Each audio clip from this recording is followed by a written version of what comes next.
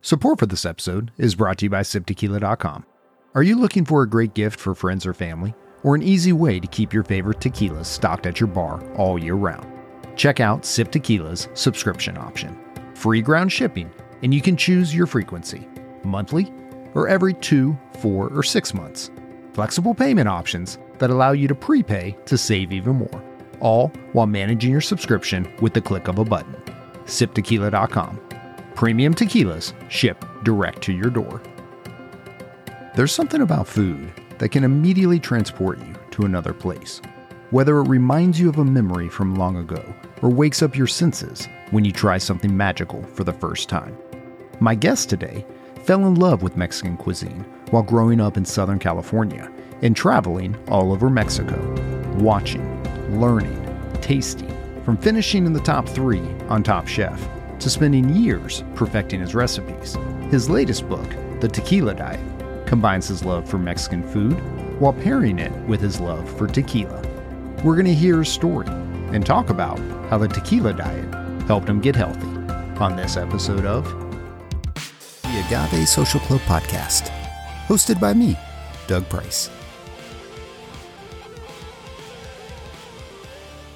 Welcome to the Agave Social Club Podcast. I'm your host, Doug Price. I'm here with chef extraordinaire Dave Martin in his new cookbook, The Tequila Diet, exploring Mexican food and drinks with the world's greatest spirit. Dave, welcome to the show. Thank you for being here. Yes, thank you, Doug. Thank you. I'm super excited. Dave, it's been quite the journey for you. You started out in California. I know you've got a tech background. And was it the .com bubble that made you shift gears and turn from tech and IT into the culinary world? Or what's a little bit about your background? Yeah, completely. You know, my story is unique in that, I did switch from tech to food, not on the software development side. But anyway, I was part of the tech bust. I was always in food through high school and college, though. Busboy, server, did all that stuff. Cooked at home. My mom cooked, my dad cooked, my grandmother cooked. So I came from, like something like in Betty Crocker times, literally everything was from scratch. We did not have Oreos and things like that. So everything was fresh baked, and we didn't do not a lot of fast food, no real TV dinners. So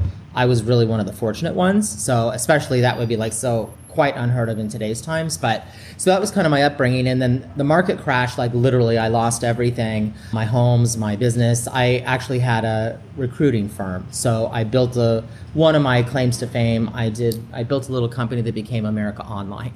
So I was living the high life. It was great. I didn't do anything. I made a fortune. It was awesome. But that came crumbling down, and I was like, what am I going to do? What's my reset? This is gone. So I ended up going back to school, went to Cordon Bleu, did a 1.5-year program. While I was there, I did some stuff with Spago catering and things like that to get my feet wet on more of a professional level. And then just kind of exploded from there. Very shortly after that, my first role was running a restaurant in Manhattan Beach as the executive chef, a little bistro. And from there landed on Top Chef, and then, things went crazy and I got moved to New York, and, it was an interesting 13 years there. Now I'm back in San Diego. Top Chef. So 2006, this brand new show comes out.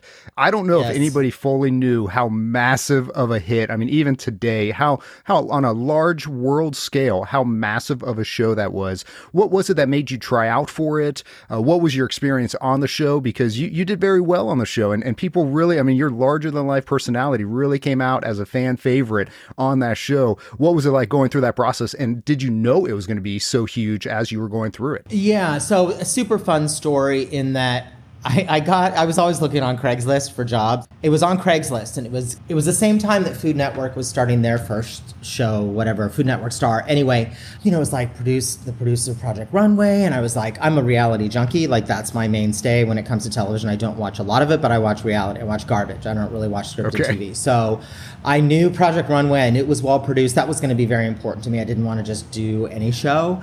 I applied on Craigslist, spent a couple hours with them, met the shrink.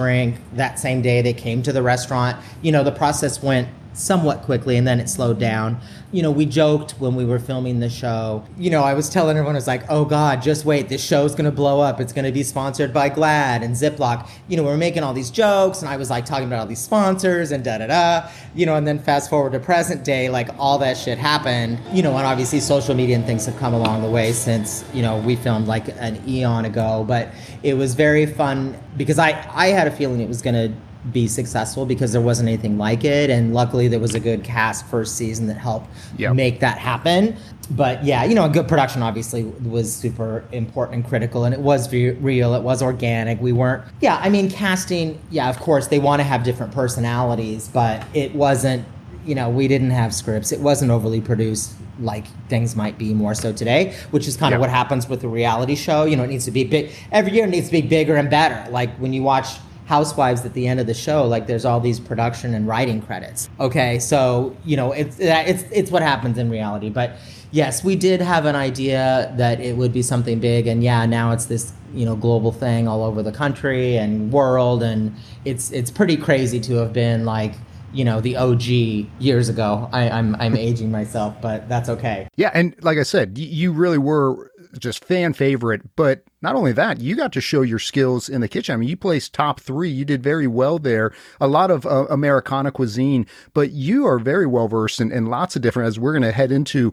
Mexican cuisine, but there was a lot on there. What did you learn during that show? Did it teach you anything about yourself? I mean, to be under that pressure, I mean, as chefs, you guys are always under pressure in the restaurant world, but was there anything there that you learned throughout that process about you as a chef, knowing that you can just get in that kitchen and you can do anything, you can make it happen? Yeah, I was a very young cook at that time. I was only like a year or two, just under 2 years of experience. So I really didn't know anything. I knew some things, but not a lot. That's one of the beauties of cookies, and you can always learn. There's so much out there. I was surprised that I did as good as I did. I was super thankful because I am very intense, sensitive, neurotic, all those things, I guess, that make a good chef. And I still carry all those same traits. And I still do get anxious about events and projects, and I take it very seriously. And people like to say, don't take it so personal. Well, it's personal. So if you know what I mean, like when you lose that touch, I think you lose what makes you as good as you are. So I look at every event as I'm only as good as my last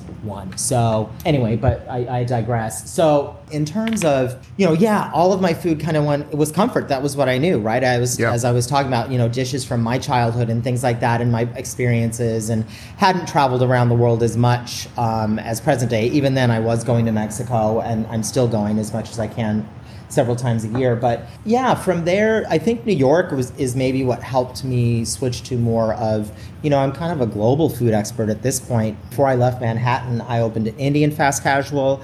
I opened a Georgian, as in Russian Georgian restaurant. I did an Indian, Indonesian, Malaysian, and then of course Mexican and Italian, like all my favorite things that I've grown up with, especially Mexican. I did grow up in Southern California, and I'm so thankful for that. Not just the great weather, but the food is great when we talk about Mexican cuisine, because we're so close to the border, and having homemade tamales and homemade tortillas, like I was doing that as a kid and not even really knowing how fortunate I was, especially when I moved to the East Coast and just saw, I was like, this isn't Mexican, like it was very hard to find, I don't need a $6 taco. That's not, I'm sorry. No, thank you.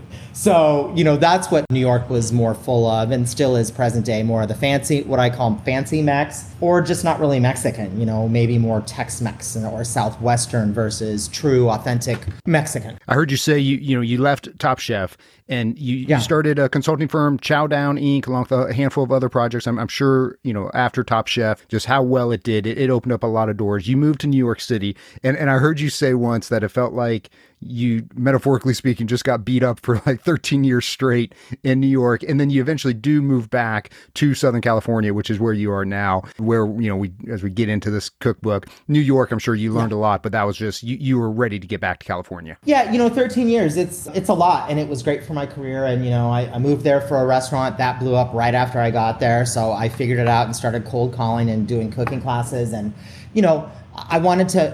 I wanted to prove that I could do it. Kind of New York is that place, if you can make it in New York, you can make it anywhere. I mean, it's true. Yeah. So, I hustled, I figured it out, and kind of got more into like setting up concepts and consulting. That was the mainstay, before COVID, about 60-70% of that. And then the balance was events and private clients. So I really had a good mixture. But yeah, being from here and great weather, and it's so much less expensive. There's just so many things that make it more appealing. So yeah, I did my time. I did 13 years. I survived. I came out of alive. I still a little bit of money in my bank. And yeah, I was super happy to come back to kind of what is more my lifestyle, which now it's San Diego. But yeah, I'm super happy to be back here and closer to just friends and family and great weather every day. It's funny when you because you were about to say it's less expensive. It's funny as you're leaving New York to say it's less expensive as you're going to California, because California usually is not less expensive than a lot of places, but New York it is because of just real estate there. Yeah. And I know cost there is very high. I got tired of like a $30 reposado, and we're talking like a basic reposado. So you know what I'm saying? Like I don't need to pay $30 for a Casamigos reposado. I'm sorry, George. I mean, you guys already got the money, but you know what I'm talking about. Like, I'm really not into the commercial. I'm not into paying for brands. Okay. Yep. Like, Polo and all that. I do that. That's whatever. But when it comes to, I like some of those as I switch into talking about tequilas, like, I love some of those old school brands like Casadores and Corlejo. Like, for me, it doesn't need to be fancy or overly expensive for it to be good. I mean, I appreciate the others, but you know what I'm saying? And so things like that, I just don't like overpaying for food and beverage. And as a chef, that was something in New York that, I'm not into that. So it's nice to have some better price points here. And more options than just the big brands. Yeah, and my show, we really on agave spirits and tequilas. I love to mix in like this episode here because, man, there's a lot of great information in this book. But the show is really to showcase and to tell the stories of so many amazing brands that are craft, small batch, that, may not have the marketing dollars as some of these larger brands, that this is who we think this is what tequila is. And the show's whole point is to go, no, let me try to introduce you to something else, because as an American market, what we think of tequila is very different than what the real old school Casadores was phenomenal tequila back in the day. I mean, really, really classic tequila back then. So you've written a few different cookbooks. You just released the Tequila Diet. Tell me, why did you write this book? And I know you've got a love for this cuisine here, but what was it that made you want to write this book? So it's kind of a funny story. I just been in Italy for a couple weeks and just eating pasta and gelato and drinking a lot of wine. And I was walking, but you don't really do the gym in Europe. I came back like 8 pounds up, which I was like, oh man, this is not good. So I'd always been on the tequila train, and this is circa like 2016. I was always drinking. For me, it's tequila and wine. That's pretty much all I drink. I don't drink anything else. So I came back, I was like, no wine. I was like, I gotta, no sugar, no wine. And so I switched to tequila only for like 8 weeks. I mean, I ate and drank and worked out and stuff too, but I lost all the weight. I lost even more. And so I started this whole thing and telling my friends, I'm on the tequila diet. I'm on the tequila diet. I just started, throwing out the phrase, and we all laughed and da-da-da. And then fast forward to like 2 years later, I had the opportunity to do a charity dinner in Sun Valley with some friends, Idaho, for those that don't know Sun Valley. And it was going to be a tequila event. He's like, hey, a chef buddy of mine. He's like, I know Mexican's your thing. Can you come, work with the brand and do your thing? And I was like, sure. So sure enough, went to Sun Valley, did this charity dinner, met the owner of El Baston del Rey, who I partnered with on the book. And I pitched this idea of the tequila diet. And he was like, I'm in. I was like, really?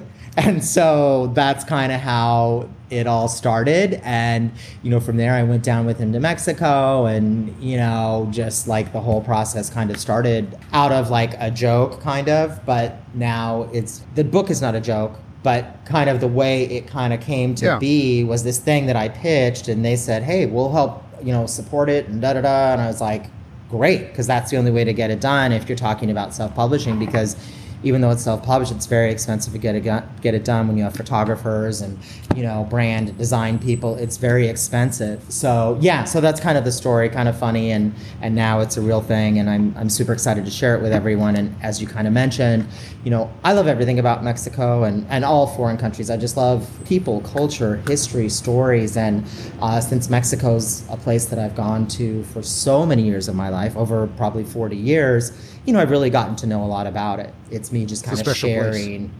Yeah, it is. And just, I love everything about Mexico. So, yeah, when you talk about tequila, and there are health benefits. I do a lot of tasting events, and I always say, the best alcohol is no alcohol. This is alcohol, and we want to be responsible, but there are a lot of benefits to tequila. It's a stimulant versus a depressant. It aids in digestion. There's a lot of things, and you are really incorporating it in each one of these recipes with it there for you to start to prep and to plan. I'm sure it's one thing to get in the kitchen and to make these dishes, but to prep it to where other people can do it.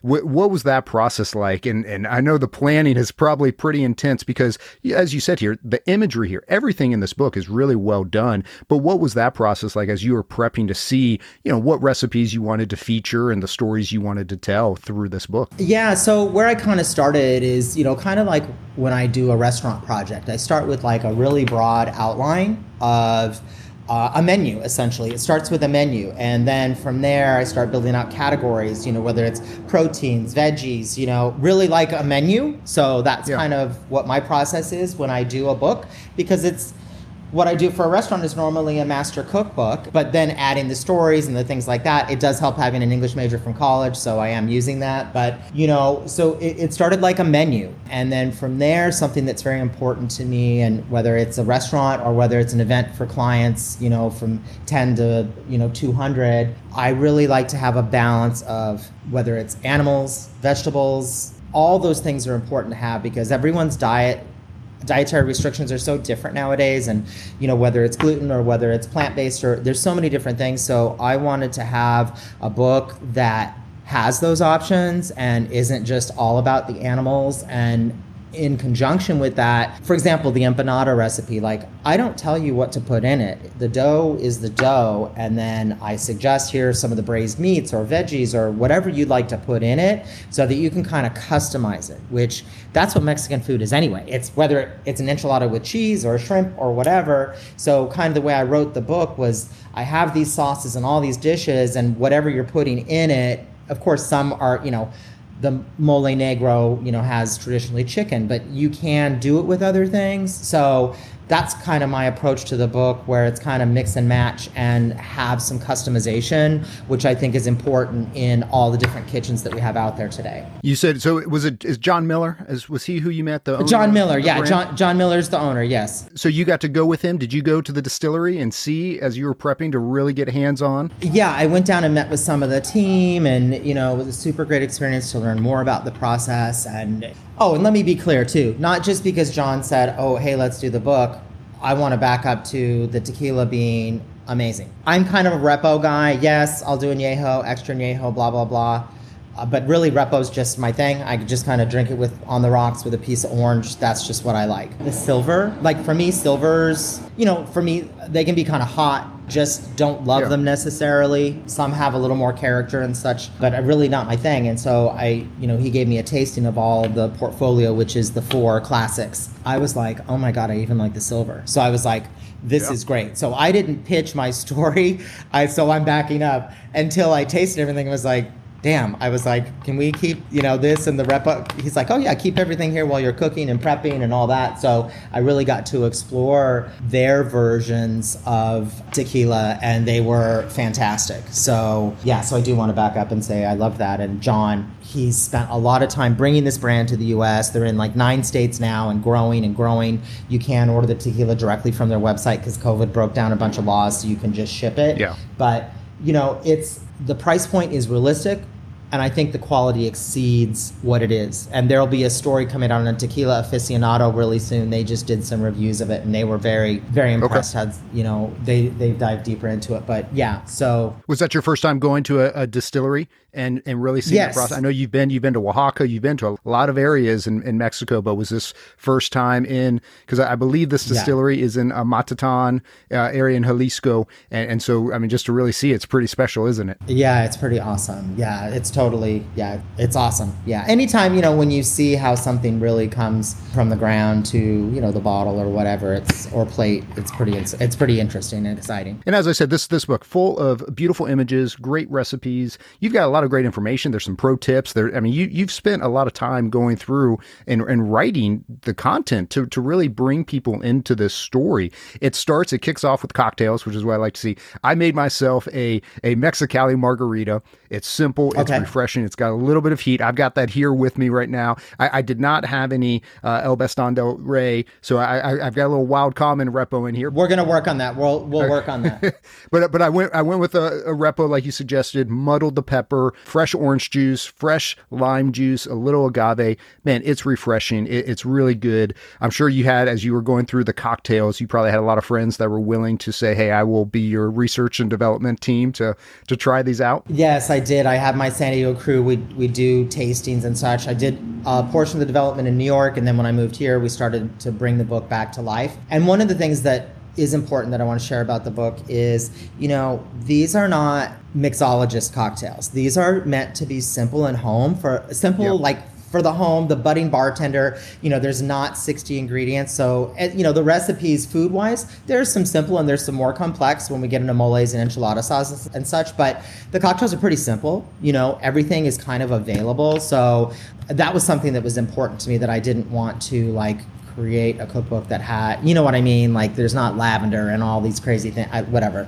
I don't like lavender, but, so the recipes are simple. And yes, we did tastings here and the same with the food. And I know one of the questions you'd asked about the approach and how I do the recipes, I start that menu board kind of thing for the book. And then I start looking at traditional constructions of dishes and then kind of building my foundation, then making them and then making them again and retooling them and then kind of having other people taste them. So that's kind of how more of that, the process or the methodology happens. And and the same with the cocktails, even though simple in construction, I wanted to have just fun flavors and really have the tequila be dominant. Well, you talk about being simple, but you do have a section for making your own syrups and different things to really blend. I mean, it does elevate and it does allow somebody at home to feel like, wow, I can create a great cocktail that I would get in a bar. To your point, it is easy to do. So I really enjoyed working through that because there's some great syrups that you can make to be infused with these drinks. So yeah, really, really great on the cocktail side there.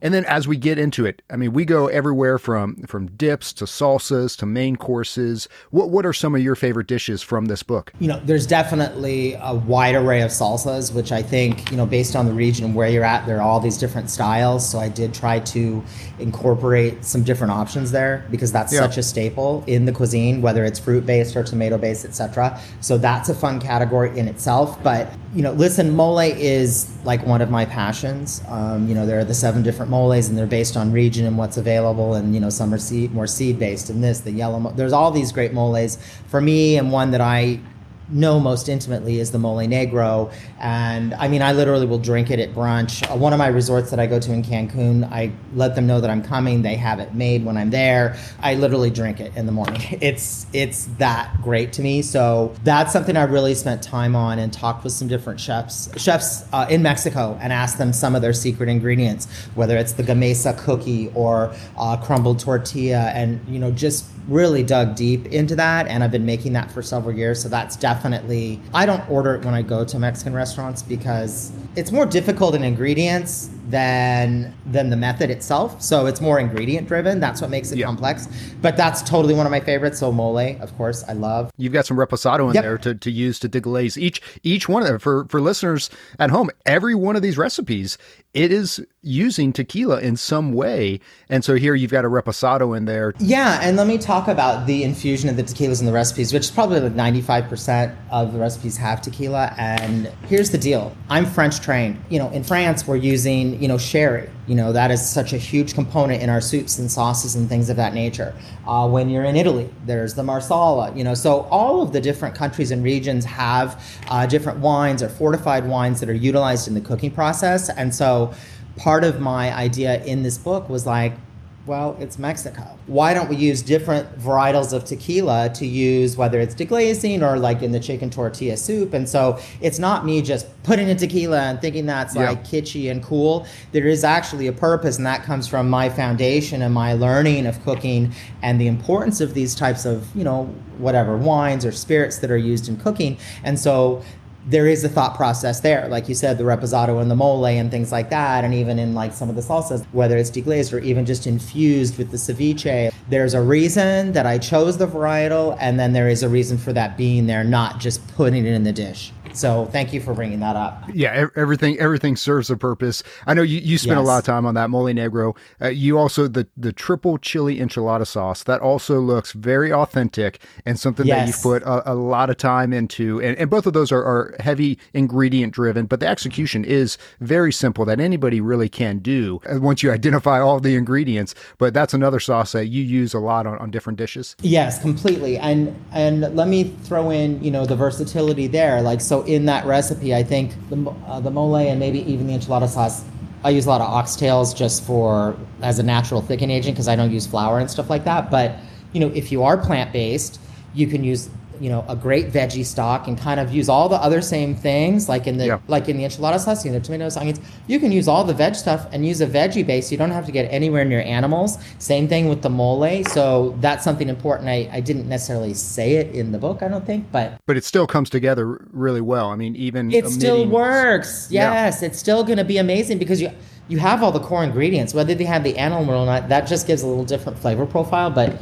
that's something, again, I want to share with the more plant-driven folks, that you can do those more complicated sauces without the animals. Yeah, I'm here on the East Coast, and I know in California, Mexican, it's so authentic. I don't always get it here. When we find something locally and you go, oh, that's authentic. It's always exciting. But going through these recipes, this is authentic. I mean, this gives us the opportunity to do this at home and to make these recipes. I mean, you have put a lot of time into this. I know a lot of time in Mexico, pulling it all together. You've got a few different bean recipes, the classic takes, and then you're not messing around on your charro beans, as you've got some extra añejo in there. Yes, I'm a huge bean fan. I love beans. It's just such a great source of fiber, protein, and everything else. And one of the things that I have in the book, another thing that's on trend, is the Instapot, right? Which everyone's been using and da-da-da. And so many people are kind of like, oh, how do I use it? Like so many friends and such that I talk to, they have one that sits on the shelves. So it's a little intimidating. It is. It's all. And so I've kind of broken it down in the book. There's a whole section to talk about it. And then also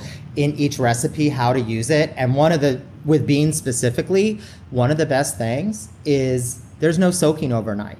So it's like, boom, drop it in, follow the recipe, hit the timer, you're good to go. You don't have to soak. That's one of the things why people don't do beans at homes. I mean, who has, I'm going to soak the beans overnight and then do them the next day? That is a total hassle. So the Instapot shows people how to do beans. No soaking. I have a soak method in there, so if you have nothing but time, you can do the old school method. Okay. But I share a lot of cool tips and tricks on how to use the Instapot, and the same on braised meats and things like that. So there's a lot of cool chef secrets that are tucked into the different recipes. Awesome. Love it. I love it. You've got a creamy avocado dressing. That was delicious. You can use that as for salad, but also for dip. I don't eat meat, so this is good to have substituting in. And your agua dulce cauliflower, man, really delicious. I mean, did you like that? Got some, very good. You've got, I would eat that as a main, but you've got some sides that could transition into mains that are veggie heavy and still make great flavors. Really delicious. I love that. I love hearing that. Thank you. Yeah, absolutely. And also, you've got a recipe in there for pickled carrots, onions, jalapenos, where you're using tequila in the liquid. I haven't seen that before. So that's something I haven't tried yet, but I'm looking forward to making those. And you even have some information in there that in Oaxaca, they use a pineapple vinegar. Oaxaca is, heavily influenced with mezcal, and there's a lot of authentic agave spirits coming out of Oaxaca. Have you spent some time there and seen what they're doing and those cooking methods that they're using in Oaxaca? Not enough. We're trying to plan a trip down there for later this year in the fall, because it is, it's a food mecca. I mean, I've done more time in Mexico City, which again, food mecca, because that's more of an amalgamation. You have all the different cuisines that kind of come into there. But no, Oaxaca, I need some more time there. And the moles that I've had there, it's a magical place. For sure. I mean, so many places in Mexico are, but that definitely is such a food destination, as well as spirit. Yeah, this book is really well done. As I keep saying, the imagery, your writing background is showing through here with just as, you're telling a story. You're letting people in on your world, bringing them into the kitchen, equipping them with what they need to make these authentic dishes. And there's something so special about Mexico. Dave, you stay very busy. You give a lot of your time to charity events. I know you do a lot of work with Make-A-Wish Foundation Foundation, along with some others, which is great to see. It seems like Top Chef has opened a lot of doors for you, and you're grateful and thankful, and so you want to continue to give back and always be available to serve in other ways, to serve all those that have shown so much love for you. So that's always great to see. What do you have coming up this summer? I know you stay very busy. What's your schedule look like this summer? This summer, the way things have shifted a little bit, I'll be in the Hamptons and Cape Cod, basically back and forth for the next 10 weeks with a couple, just 2 different clients. So I think I'll be doing about 40 events between next week and September 6th. So it's going to be busy and hectic. And then, I'll be in November. I'm going to be in Whistler at the Whistler Cornucopia event. I'll be doing a 5-course meal and a cooking demo from the book. That's up in Whistler, Canada. I'm super excited about that. There's some other things coming online. I just talked to Impossible Meats about doing some stuff with them. So there's a bunch of new stuff there. Yeah, as far as restaurant consulting, there's some things starting to pen, but again, that's unfortunately been a little slowed down, but I'm busy with my other, more private chef style clients that are keeping me busy in the interim. So that's equally fun because I keep it all fresh. Like, we don't make the same stuff, and I'm just constantly creating and pushing out new dishes and desserts like all summer long. So it's like super fun because I'm doing all new stuff. So it's not like, we don't have the same meal twice. So it keeps me interested, and it keeps them and all their friends and guests happy too. This book, The Tequila Diet, this is available all over online. I want to encourage everybody to bring this book home, to really go through it, spend some time, not just with the cocktails, but with the actual courses of the different dishes, because there's some really great stuff in there. Dave, real quick, before I let you go, talk through social media. Yeah. People can keep up with you at the websites, anything where they can follow along with what you've got going on. Yeah, so chefdavemartin.com and mytequiladiet.com are the 2 main domains that kind of have everything. Okay. As Doug was mentioning, the book's on Amazon, Barnes & Noble. It's on all platforms. And the ebook is $9.99, so it's a total steal. Okay. And that's on every e-platform. And the other book is kind of everywhere too. You can Google it, it's everywhere. It comes up first in the search. So, but yeah, those are kind of the main places to follow me and catch up with anything. And all my other social media is on those 2 core domains for Facebook and all that. If you go there, everything's there where to click through. Well, Dave, I want to say thank you. I know you're busy. Thank you for your time, for sharing this book. Great job with this book. I look forward to spending more time working my way through the kitchen with these recipes. But again, my friend, thank you, and salute and cheers. Cheers. Yes, thank you so much, Doug. Take care. Take care. That was Dave Martin, chef and author of The Tequila Diet. You can learn more about the book at mytequiladiet.com, and it's available on Amazon. A big thanks to siptequila.com for sponsoring the show. Be sure to subscribe to the Agave Social Club YouTube channel for more tequila content. I'm Doug Price, and thanks for listening.